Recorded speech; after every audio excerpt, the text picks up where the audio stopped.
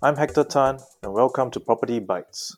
We cover the latest developments in Singapore's real estate market alongside expert analysis from the Knight Frank Singapore team. Today we have our Head of Capital Markets, Ian Loh. Welcome, Ian. Hi. How are you today? Feeling good. Today, Ian will be touching more on the topic of collective sales, otherwise colloquially known as en-bloc sales for most people out there. Now, from 2017 to the year 2018, Singapore experienced what we call an en-bloc fever. Now, but that's ended within the year as cooling measures took back, right? Sometime in 2018. Now, how has the market been since then?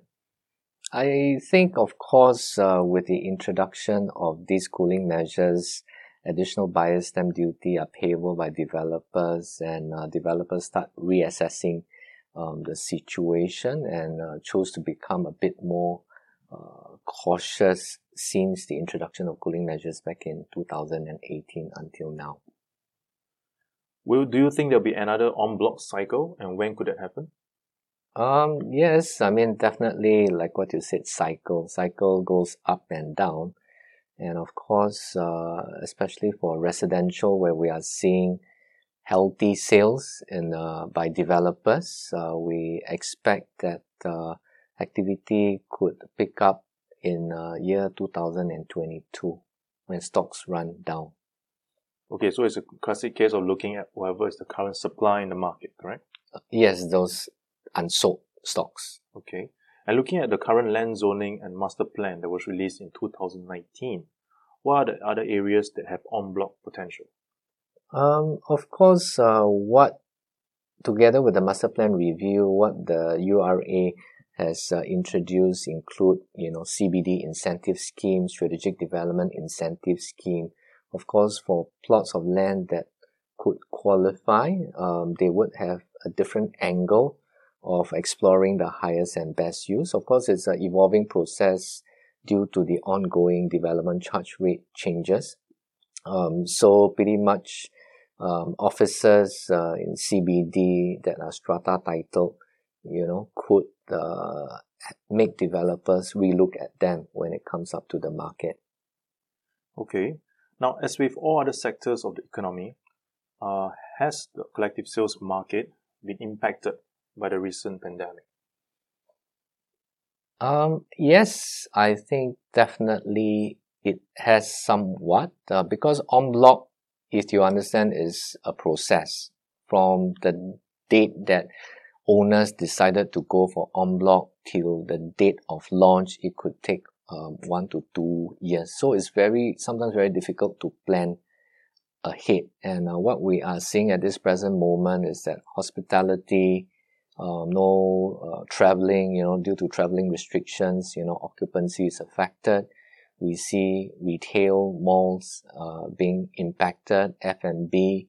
We see offices, some companies choosing to work from home and relooking at their office space requirement. And till date, there is no real vaccine for COVID. And I believe until such time where things stabilize, then it could make things a lot more attractive for people to form opinion on, especially on the commercial assets.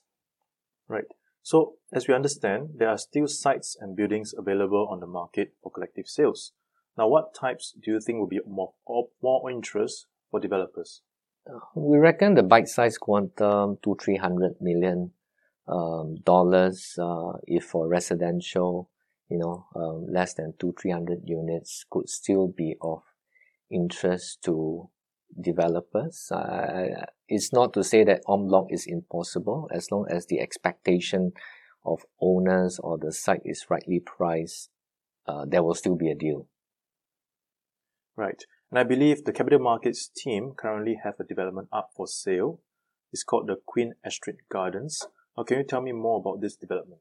Now, this is a very interesting development. Currently on site are 16 apartment units, which are, all 2,000 plus square feet, and it is zoned as Queen Street Gardens, a good class bungalow area. So of course the development potential subject to authorities approval could include back to apartments or just building mansion on the 62,243 square feet piece of elevated land where the frontage is more than 100 meters, or even possibly up to 4 good class bungalow given the ample land size. So I mean, definitely that is a very good product.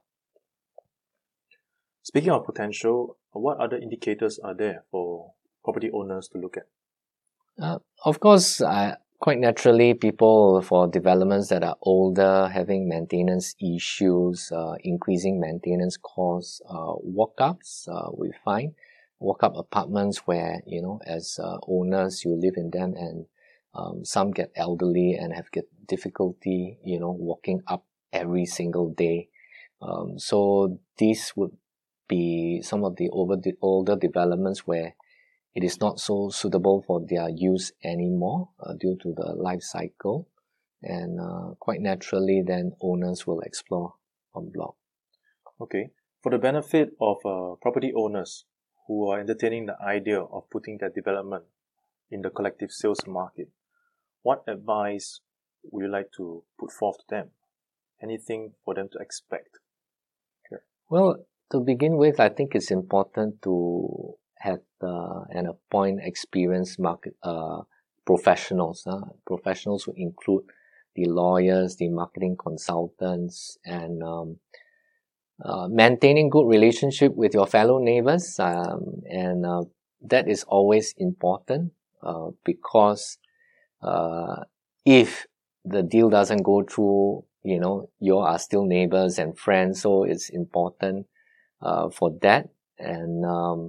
And one thing I want to highlight is that really setting the highest reserve price, or a marketing consultant giving the highest reserve price may not be the best proposal in my humble opinion, because the market will pay you what you are worth when you go for a public tender. Hey Ian, thanks for taking the time to join us on this episode of Property Bites. Welcome, my pleasure. For listeners who are thinking of the idea of putting their developments up for collective sales, please contact Knight Frank Capital Markets team. Thank you for tuning in to Property Bites. I'm Hector Tan, and for the latest updates on the Singapore's real estate landscape, follow us on social media on LinkedIn or at knightfrank.com.sg.